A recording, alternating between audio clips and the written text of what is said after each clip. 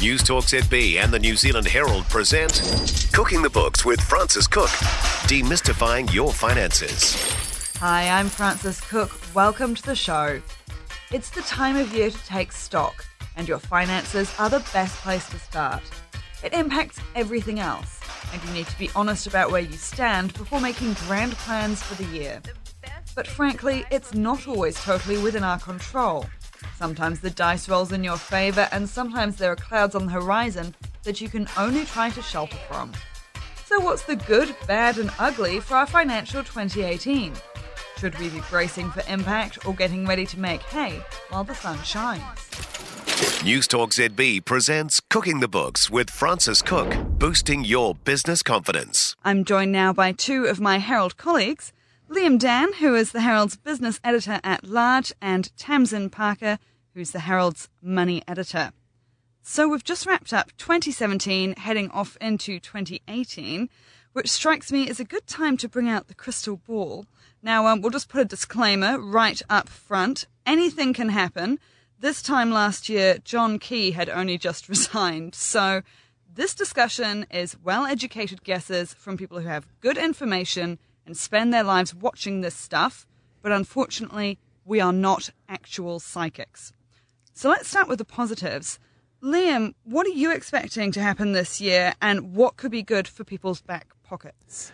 The good things, yeah, sure. Well, look, basically, if the economy just keeps rolling, we might start to see some people's wages go up. I think that's probably the biggest hope. There's this idea that inflation has been missing in action. Unemployment has actually been coming down around the world. It's pretty low by historical standards in New Zealand, but we haven't seen that reflected in wage rises yet. So economists are looking and watching and hoping, I think, because we need some inflation in the economy, that we'll see wages start to come up. And of course, that's good news for people's back pockets, I guess. Tamsin, what about you? Along the same lines, really. I mean, we already know that there's going to be a rise for minimum wage earners. The government's already signalled that the minimum wage is going to head up from current level of $15.75 to $16.50 by April next year. And obviously, there's hope that it will spread out from there to other workers. And obviously, there's signalled that it's going to continue to rise to $20 an hour by 2021. And those pay rises have really been missing a lot from the workforce in recent years. So there'll be a lot of people hoping to actually get one next year, I'm sure. Obviously, we don't know that that's definitely going to happen, but signs are, tighter labour market. And if there's a bit of a down on migration, that employers are going to have to pay more to get people to come work for them, right? Yeah, we saw there was an employers survey out recently where it showed that they were across the board, all the industries, they were struggling to recruit and were relying on immigrant labour. And I mean, they didn't make this point, but a few people did make the point to me. Well, they could pay some more money, and that is something that they may have to do in the next year. Well, yes, I was going to say, Liam, with this wage rise on the horizon, there's been talk that could mean less people being employed. Do you buy that theory? Well, at the moment, the economy is actually bumping up against capacity, which means that there's these recruitment issues. So.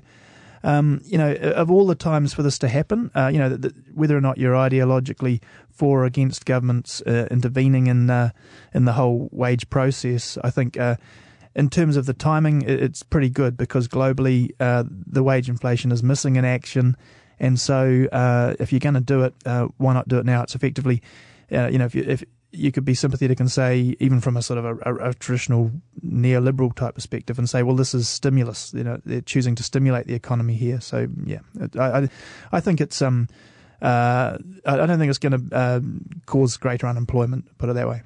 Excellent. Well, that's certainly good news to start off with. So let's move off into the bad news, because I can never stop myself. Yeah, it's much more fun, the bad news. Yes, exactly. We'll predict some doomsday scenarios.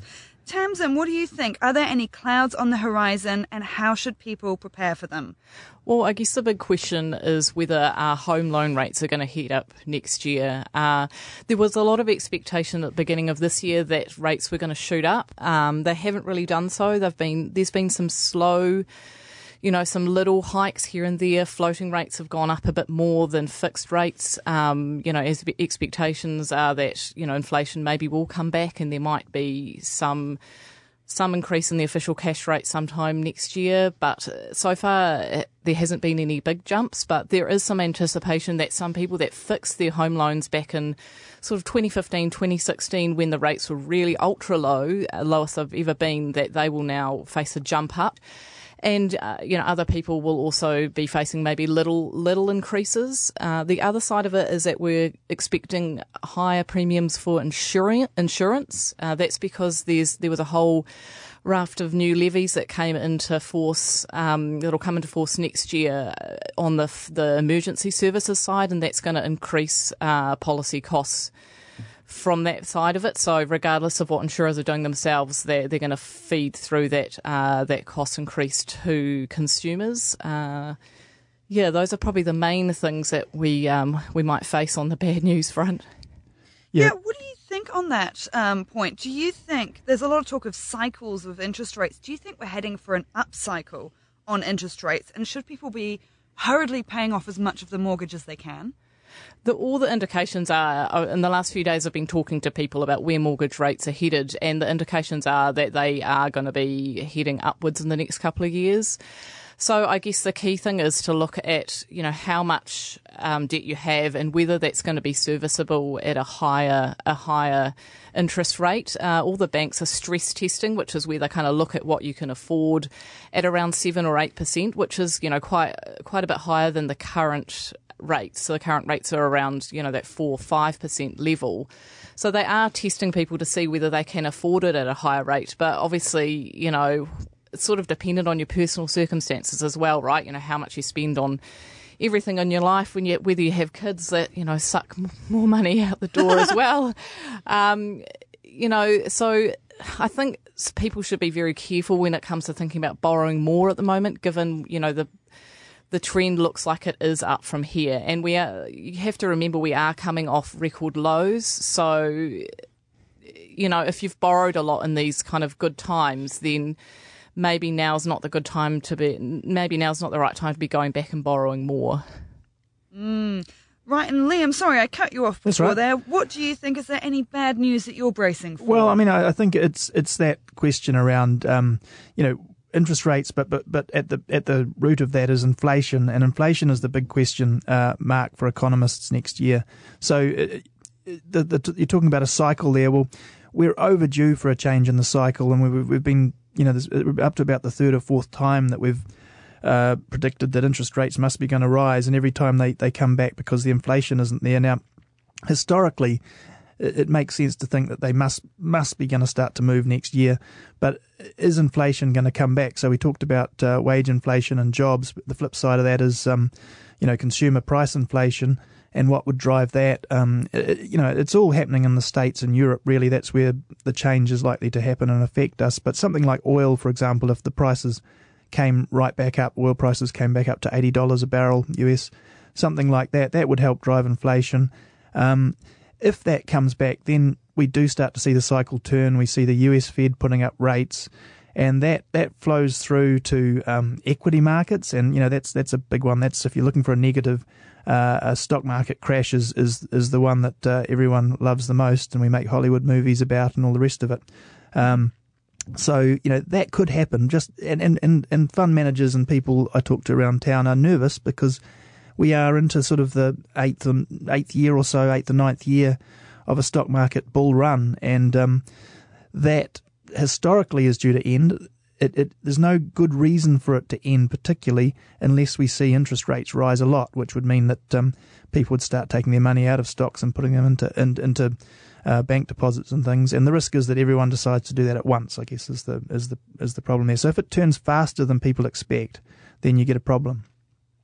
Right, because, the stock market, like you say, it's had a dream run for a very long time. I mean, surely that has to end at some point, and it's just really how bad the come down is. Yeah, and the timing. I mean, we can all, everyone around the GFC, there were so many people saying, I picked the GFC, or how come the commentators didn't pick the GFC.